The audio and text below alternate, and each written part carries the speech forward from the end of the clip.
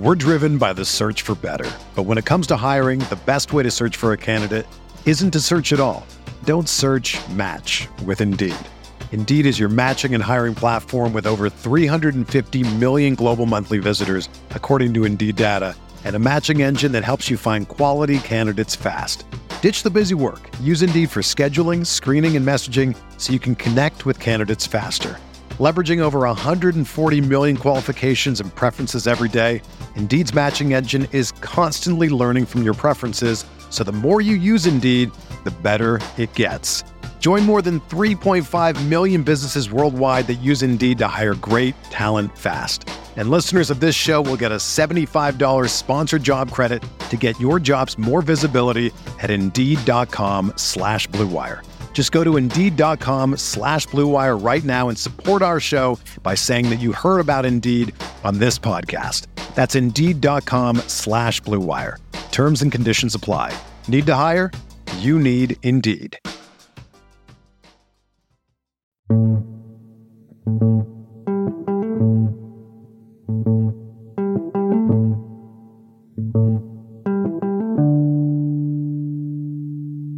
What's up and welcome to a history edition of the Bronx Pinstripe Show. Today, a brief history of Yankee Stadium.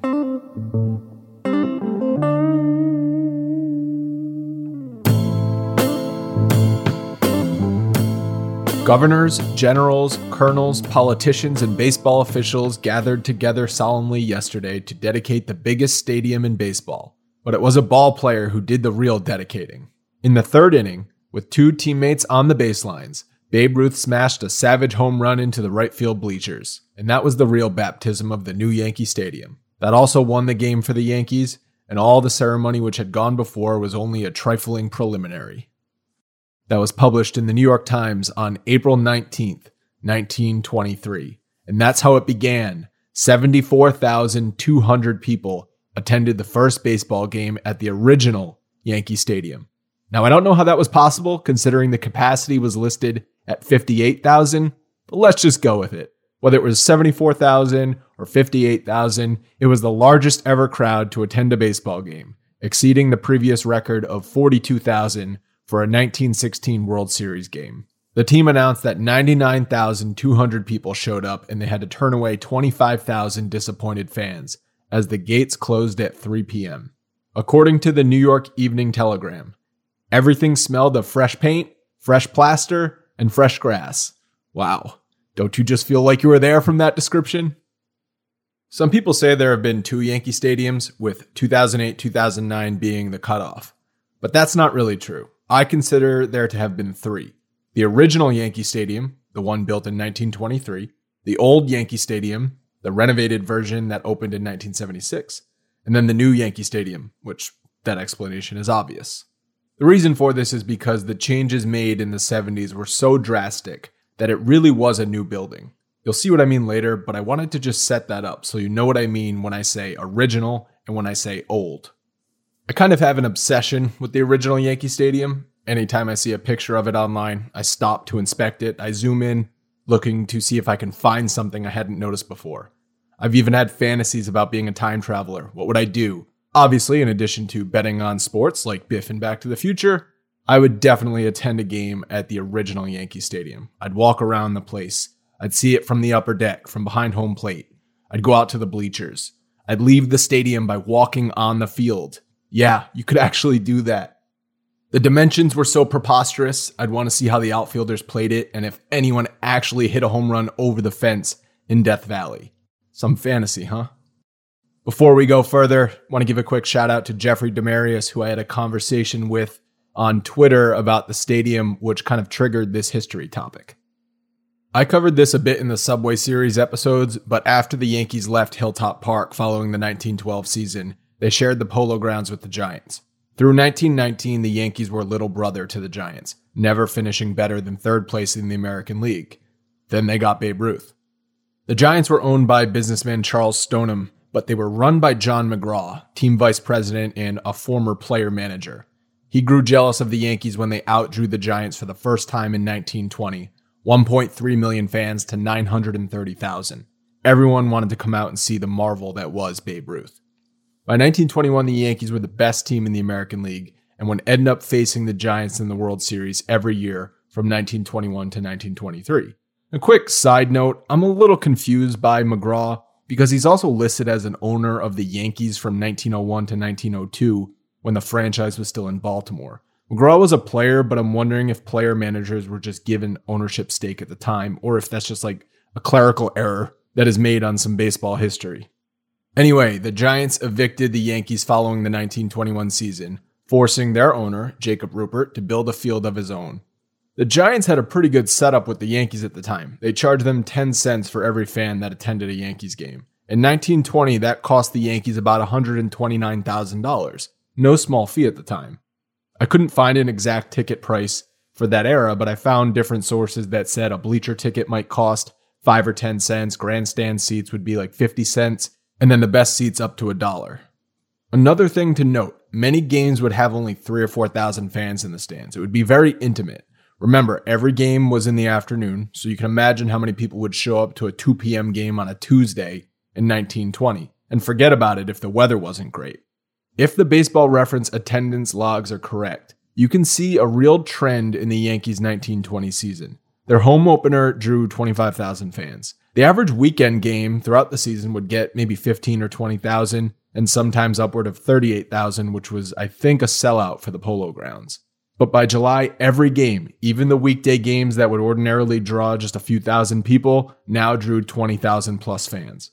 Babe Ruth and the live ball era had arrived in New York. So after receiving his eviction notice, Ruppert started looking for land to build a new field for his team. Locations had been scouted in the 19-teens, but the team was never too serious about moving at that point. In 1921, they obviously had to. A spot on Long Island was evaluated, and 2 seriously considered in Manhattan. One of them was at Amsterdam Avenue between 136th and 138th Streets, and the other one was on the west side near 32nd Street. Ruppert ended up settling on a 10-acre plot of land in the Bronx between 157th and 161st Street at River Avenue. Not so coincidentally, directly across the Harlem River from the Polo Grounds. The location was actually predicted to be a disaster. Critics said it was too far from the city center and more easily accessible by car than it was subway. The Yankees were already considered to be a rich man's team, so this just fit the narrative. McGraw predicted they are going up to Goatville, and before long they will be lost sight of. A New York team should be based on Manhattan Island. Old Takes Exposed would have a field day with that quote. Yankee Ballpark, as it was originally dubbed, would not be ready until 1923, so the Yankees rented the Polo Grounds for another season. Ruppert's budget was $2.5 million, and the job went to White Construction Company, who broke ground on May 5th, 1922. Yankee Stadium, as it would be called by opening day 1923, took 284 days to build. 2,300 tons of steel, 1 million brass screws, 20,000 cubic yards of concrete, and 1 million feet of lumber were used. The opening was highly anticipated. The sheer size of Yankee Stadium was awe-inspiring. It was twice the size of any existing ballpark. It was also the first field to be called a stadium. In those days, teams played in a field or a yard or grounds. Stadium was audacious. Stadium was bold, perfect for who it was built for. The nickname, the house that Ruth built, was coined by Fred Lieb of the New York Evening Telegram upon its opening, not only because the dimensions of the field were seemingly made for or made by Ruth, but because he was the turning point in the Yankees franchise that allowed Ruppert to move out of the Polo Grounds and into baseball's new cathedral. I found this aspect interesting. I assumed the stadium was called the house that Ruth built in hindsight. Seeing as how he was the best player of the era, I figured that was something people came up with later. But it was called that in real time. Even on opening day, the Babe was presented with a case containing a symbolically big bat. The whole reason Ruppert built a mammoth stadium was so people could come and watch Babe. He was, as his Hall of Fame plaque says, the greatest drawing card in the history of baseball. The original dimensions were insane. They didn't really make any sense. Largely, though, because it was built for a multi-purpose facility. We'll get to that in a minute. The exact dimensions differ depending on the source, but it was 258 feet right down the lines and 490 feet to the deepest part of center field where the flagpole stood. The key difference between left and right field, as you know, is that left field jut out much more dramatically than right field did, making it a much better left-handed hitter's park. The Babe said, though, that the Polo Grounds was actually a better hitter's park for him.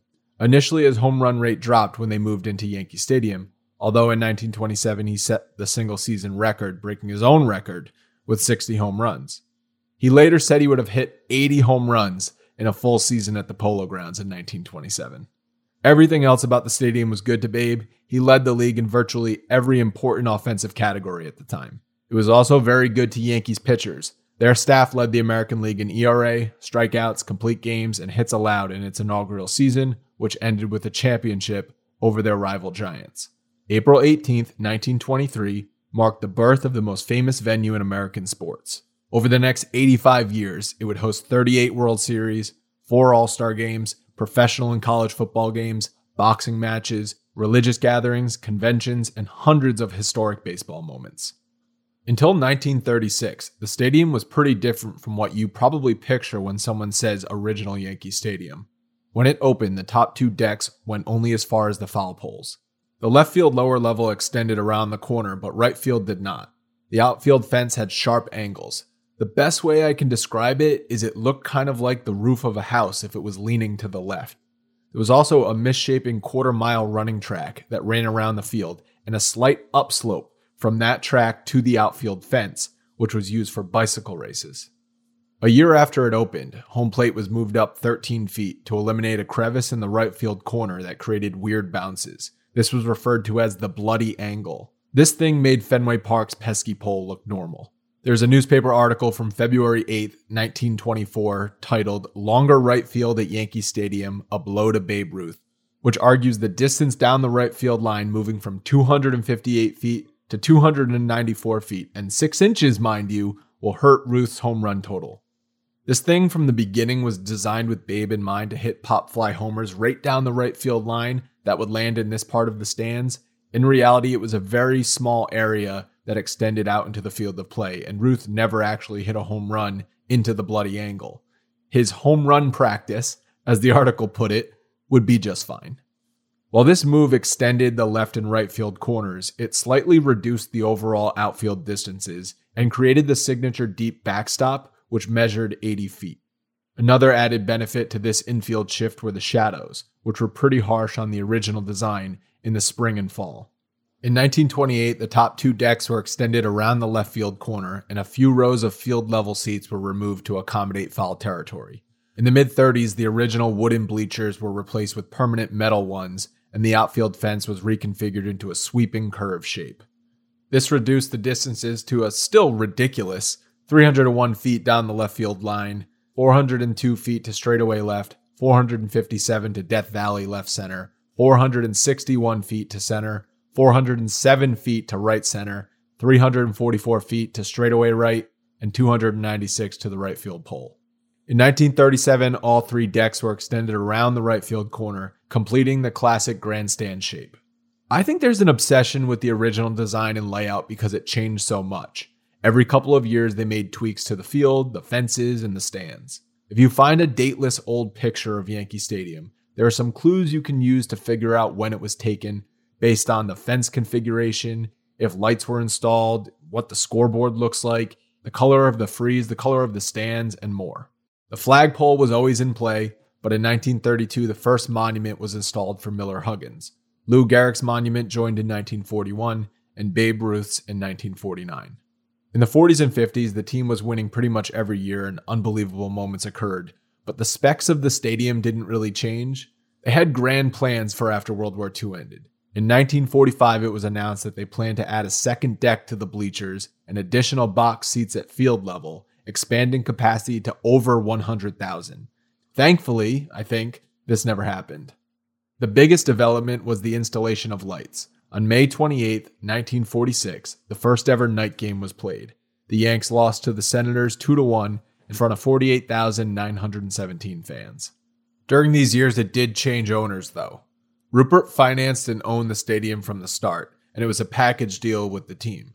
In 1945, a trio of businessmen, Dan Topping, Del Webb, and Larry McPhail, bought the team from the Rupert estate. Topping and Webb remained owners until they sold it to CBS in 1964, but in 1953, they sold the stadium along with the Blues Stadium in Kansas City, the Yankees' top farm team, to Arnold Johnson for $6.5 million. There's a lot to this Arnold Johnson-Yankees connection, might end up being its own history episode, but here's what you need to know for now. Johnson had been angling his way into owning a Major League Baseball team for a while. He purchased the Yankees and Blue Stadium in 1953 with the intention of moving an existing franchise to Kansas City and using the Blue Stadium. He succeeded in doing this in 1954 by purchasing the Philadelphia Athletics and moving them the next year to KC. This created a conflict of interest, though. Johnson owned the A's, but he was the landlord for the Yankees. So he sold the stadium to John W. Cox in March 1955. But in the 2 years that he owned it, Johnson sold the land under the stadium to the Knights of Columbus for $2 million. So as of 1955, John Cox owned the building and the Knights of Columbus owned the land. Topping and Webb owned the team. In 1962, Cox donated the stadium to his alma mater, Rice University. Whew, you got all that? The 1960s not only saw ownership change, but the stadium got a facelift too. After CBS purchased the team and while Rice University owned the stadium, the interior, including the seats, was painted blue. The frieze was given a fresh coat of white paint, and the concrete exterior was also painted white. In its original form, the Yankee Stadium exterior had a brownish gold hue, not too dissimilar from the current one when it opened, and the seats in the grandstands were a lighter shade of blue. The overall color scheme was not what you'd think of as Yankees colors. The nude paint job made everything pop more, the contrast of the white frieze, dark blue seats, and green grass. Pictures also show the facing of the upper deck and the loge level to be painted white as well. And to top it all off for some reason, the foul poles were painted orange. We're driven by the search for better. But when it comes to hiring, the best way to search for a candidate isn't to search at all. Don't search, match with Indeed. Indeed is your matching and hiring platform with over 350 million global monthly visitors, according to Indeed data, and a matching engine that helps you find quality candidates fast. Ditch the busy work. Use Indeed for scheduling, screening, and messaging so you can connect with candidates faster. Leveraging over 140 million qualifications and preferences every day, Indeed's matching engine is constantly learning from your preferences, so the more you use Indeed, the better it gets. Join more than 3.5 million businesses worldwide that use Indeed to hire great talent fast. And listeners of this show will get a $75 sponsored job credit to get your jobs more visibility at Indeed.com/Blue Wire. Just go to Indeed.com/Blue Wire right now and support our show by saying that you heard about Indeed on this podcast. That's Indeed.com/Blue Wire. Terms and conditions apply. Need to hire? You need Indeed. Two other notable features of the original that people obsess over are the scoreboards and the frieze. Or do you call it a facade? There's only one right answer. There were two auxiliary scoreboards on the left and right field fences, like the current stadium has.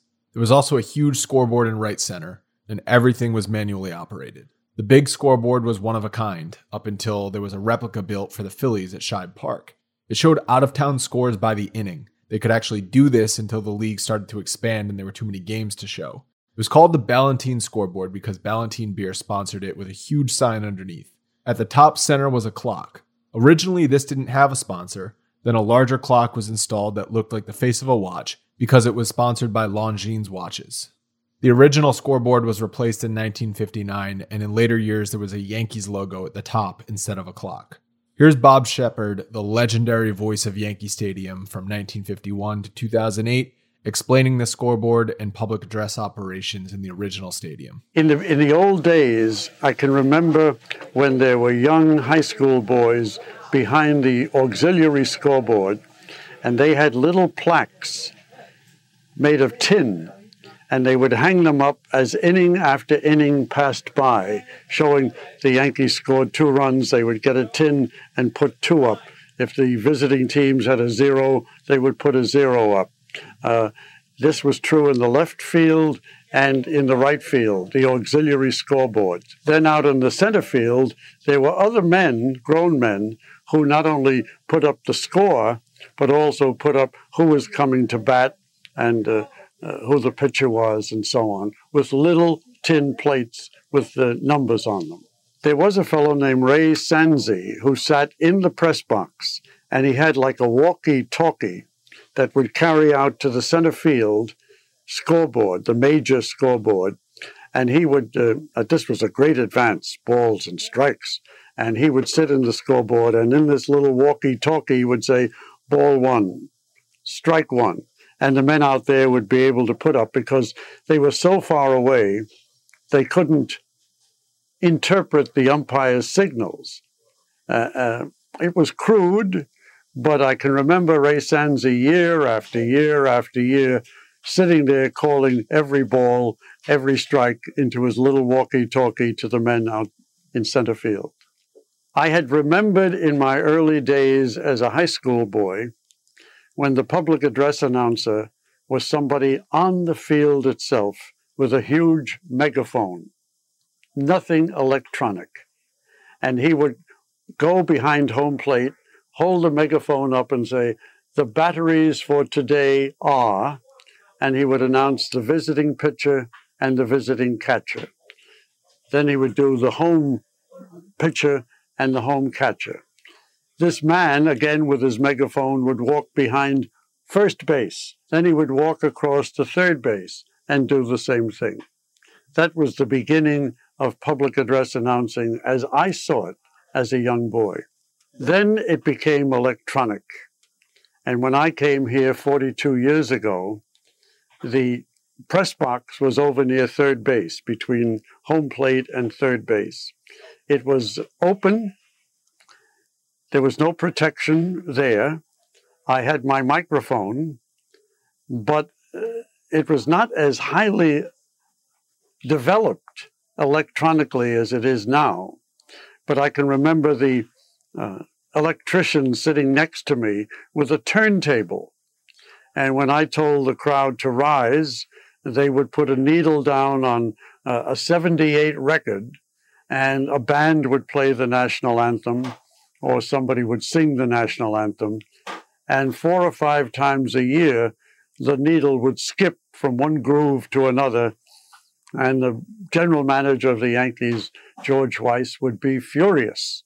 And he would come down and say, get another record, get another record. And the electrician would be so embarrassed because the needle skipped from one groove to another. It doesn't happen today when we have outstanding electronic people handling the equipment, or we have a fabulous organist who never makes a mistake. Hearing Bob Shepard talk about the original days is pretty cool. When he started, Joe DiMaggio and Mickey Mantle were on the team.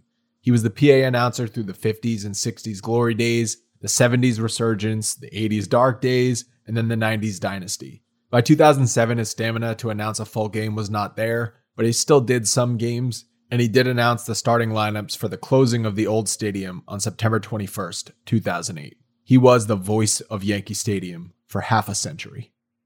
Now to the freeze, which was not in the original build plans, but Osborne Engineering added it when Rupert said he wanted the stadium to have an air of dignity. According to architects, this shape came out of nowhere, meaning it was original and not likely copied from anything that existed at the time.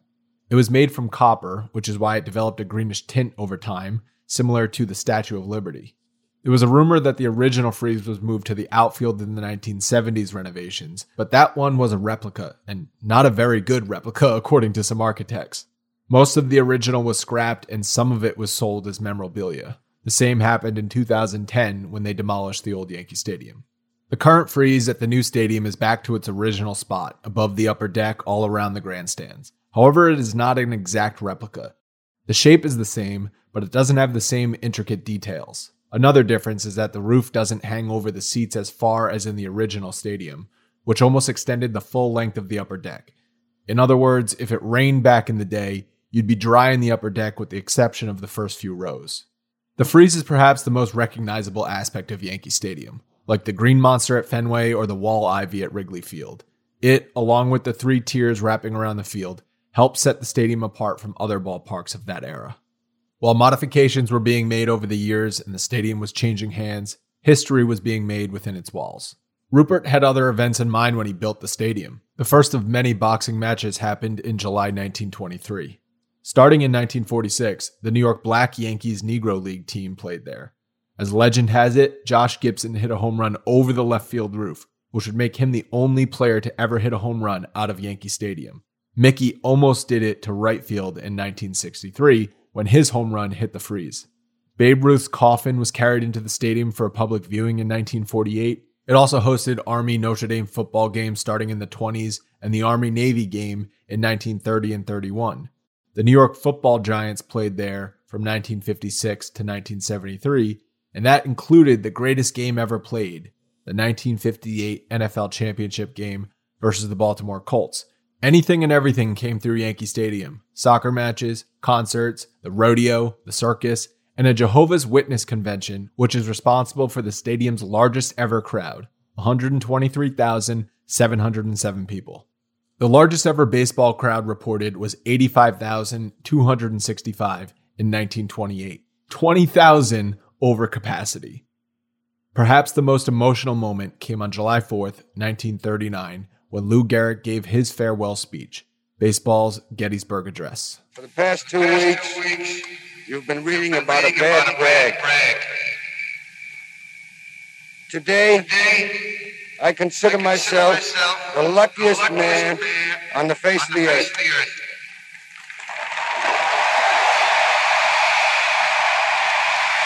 When you look around, wouldn't you consider it privilege to associate yourself with such a fine-looking men as are standing in uniform in this ballpark today? That I might have been given a bad break, but I've got an awful lot to live for.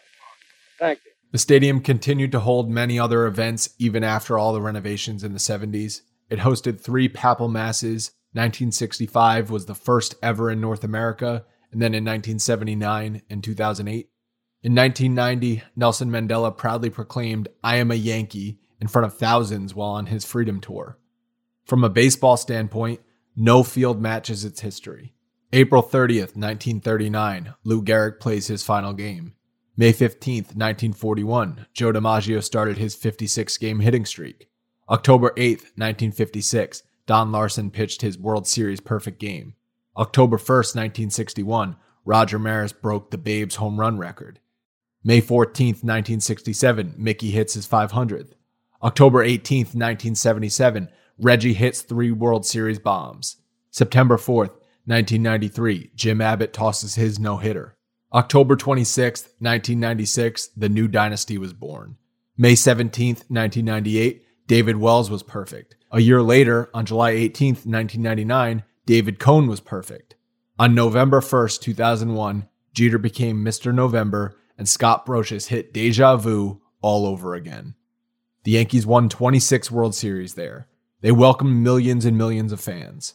The greatest baseball legends ran around its bases. Some of our favorite announcers called games, from Mel Allen to Phil Rizzuto and John Sterling. Maybe you only saw one game there, or maybe you had season tickets. Anyone who's been knows the feeling when you walk through the tunnel and see the green grass for the first time. There's only one word to describe it: chills. By the early 1970s, the original stadium was wearing. When the chunk of concrete fell from the upper deck in April 1998, the engineer who inspected the stadium famously said, "Hey, it was made of stuff that predated the Great Depression." While the bones of the old stadium, the post-70s renovated stadium, predated the Great Depression, it was really gut renovated in 1974. After the Yankees lost the 1964 World Series, they went through their worst stretch of baseball since before Babe Ruth arrived. They were run by team president Michael Burke under CBS ownership. You might remember him from the history episode on how George Steinbrenner bought the Yankees. In 1970, Mayor John Lindsay approached Burke with an offer to spend $25 million to improve Yankee Stadium. It was compared to the modern Shea Stadium, which opened in 1964, with a total construction cost of $28.5 million. They thought 25 for renovations of Yankee Stadium were more than enough. Boy, were they wrong. Stadium wasn't even 50 years old at that time, but it felt older than other old ballparks. I think it's because of the sheer size. Ballparks built in the early 1900s had one main level and then maybe a small upper deck, if at all. The structure had to support so much more weight. Think about the difference between 30,000 fans and 60,000 fans every game. That was the difference between Yankee Stadium and other ballparks of that era. In the early 70s, there was also a proposal to build an entirely new stadium on the same land, but it was abandoned. And thank God, because it was going to be one of those cookie-cutter multi-purpose stadiums that went up all around the country in the 60s and 70s. That would have sucked.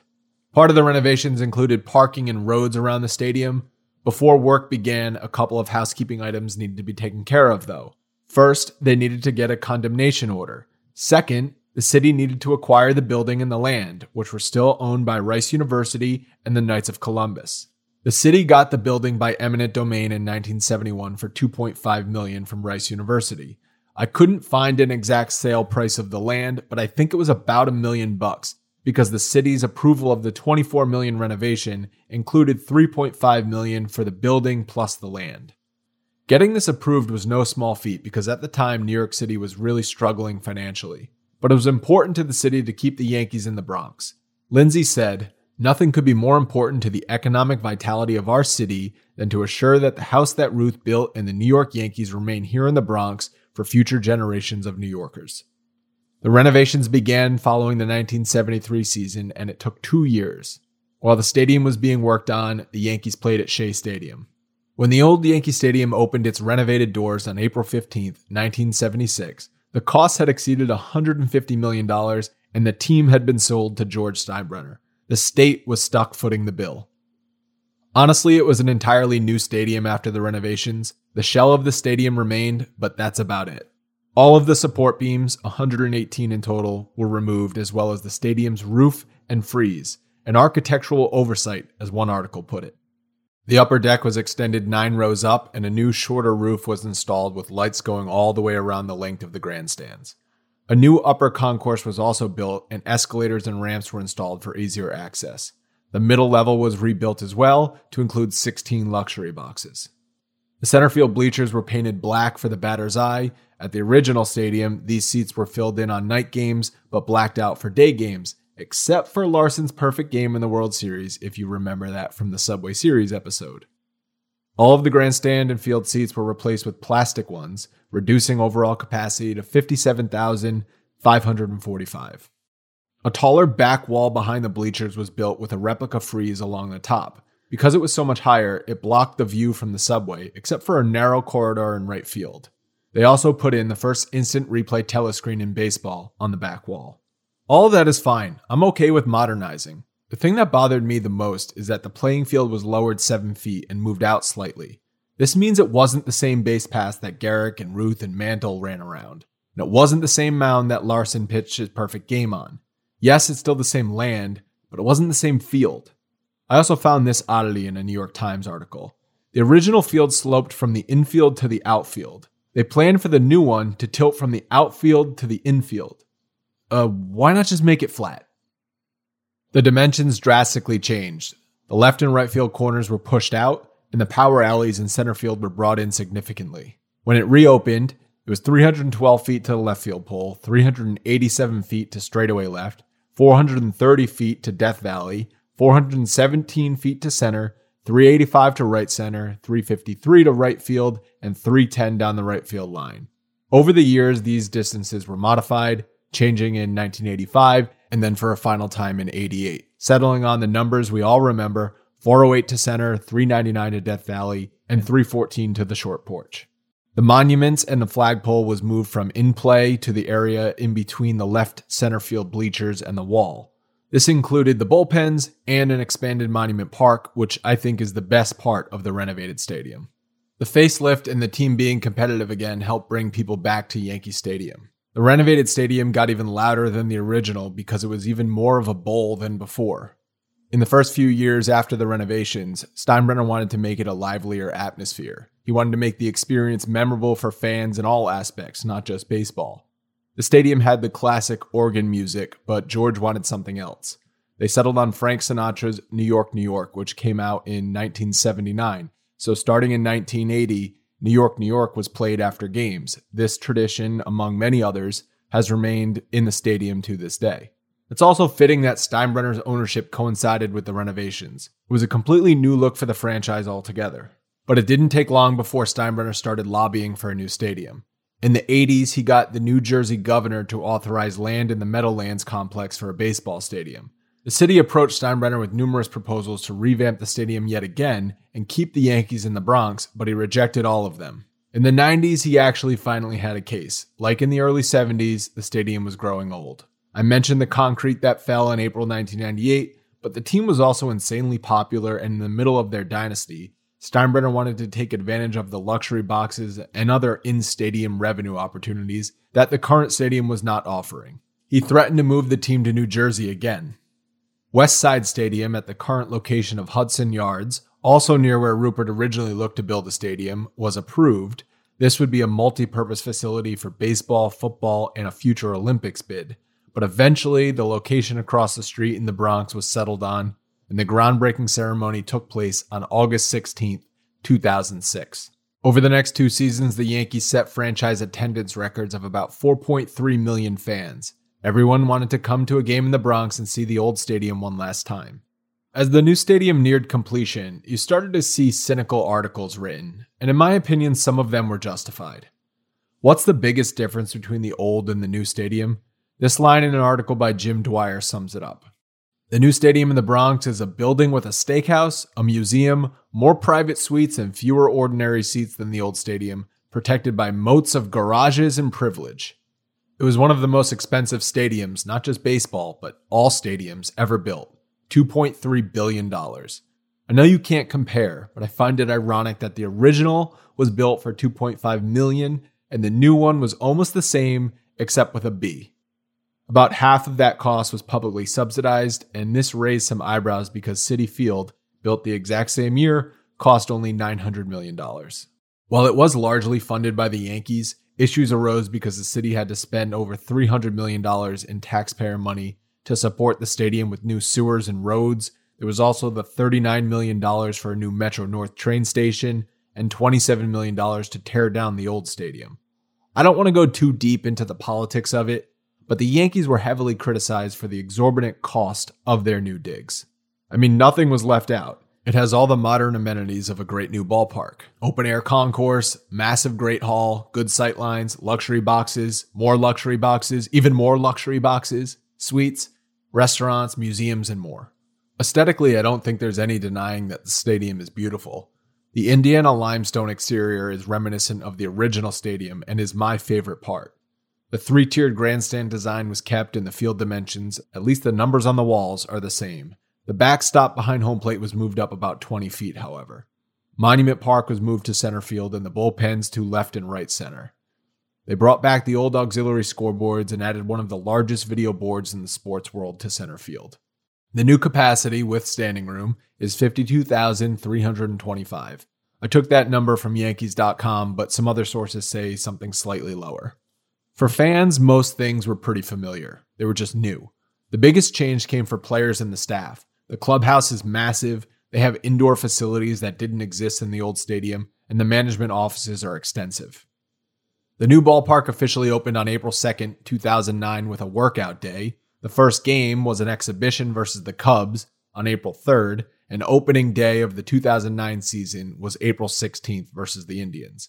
Like the original and the old, the new stadium hosts many events other than baseball. NYCFC plays their soccer games at Yankee Stadium, and college football and outdoor NHL games have taken place. There have been concerts and various athletic events like public 5K races. And just like in 1923, the Yankees christened the new place with a championship, and they almost did that in 1976 as well. The most accurate description of the new place that I came across is, the original gave birth to a genetically engineered child. That made me laugh and wince at the same time. I equate it to like if you rent a really expensive Airbnb. Everything looks pristine. Then you arrive and you turn on the shower and the water pressure is low. Or you sleep in the bed and the sheets are kind of rough. The dishwasher might not work and the pool is cold. Everything looks amazing, but something's not right. I don't want to be the guy that just crushes the new and always prefers the old. I'm really not that in many aspects of baseball. And the stadium has improved a ton over the past decade. They've added better food options. I mean, the original was just filled with shitty chains like Papa John's, which was insane. They've created gathering areas. They finally got rid of the obstructed view bleacher seats in deep left and right center. Honestly, whoever built that should have been fired. I hate that the legend seats are separated from the rest of the stadium, and a lot of times on TV it makes the place look empty. But on the other hand, I think the 200 level, which is the second level, created thousands of great seats with an amazing view that didn't exist in the old stadium. I also really love the open air concourse. If you go to 1 or 2 games a year, maybe you spend all 9 innings in your seat. But over the past few years with the Bronx Pinstripes events and living close to the stadium, I get to the ballpark a lot. And when you're there more often and you want to talk to people, it's nice to be able to stand up in the concourse, see the game, see what's going on, but not have to be in your seat the entire time. For a playoff game, obviously, that's not the case. And speaking of the playoffs, the place still gets loud. I never attended a playoff game at the old stadium, so I can't compare exactly, but the new place gets loud, and in October, it's a hell of a lot of fun. One thing that has remained constant from the original to the old and now to the new is that when a team comes to play in the Bronx, they're playing the Yankees and the stadium, the Ghosts, as Jeter called them. Yankee Stadium is still the most famous venue in baseball. It's hallowed because the team has almost always been good and filled with legends, but there's something about the structure, the shape, the imposing Coliseum-like facing that makes it special. If you've been to all 3 iterations of Yankee Stadium, then I envy you. I really enjoy going to old stadiums as a fan. I love Fenway Park and I love Wrigley Field. I'm a baseball nerd, so I get a kick out of that kind of history stuff. But I know Red Sox fans who complain about Fenway because the seats are tiny, sight lines are off, and the concourse is small. And it's definitely not practical to have a modern game played in ancient facilities. I mean, Aaron Judge can barely stand up straight in the Fenway dugout. The Yankees tried to bring the history of the old place to the new. Overall, I think they achieved that. Is it perfect? No. But hey, at least we don't call the Trop home. Thanks for listening.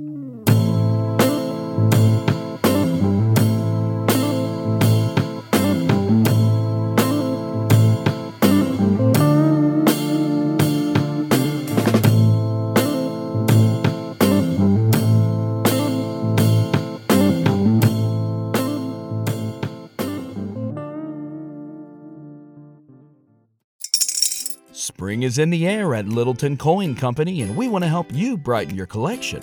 Visit us at littletoncoin.com all month long to enjoy 15% off your purchase. With a wide selection of coins, paper money, supplies, and more, Littleton Coin Company has something for every collector's taste. Use promo code SPRING at littletoncoin.com for 15% off your purchase all month long. Restrictions apply. Littleton Coin Company. Serving collectors since 1945.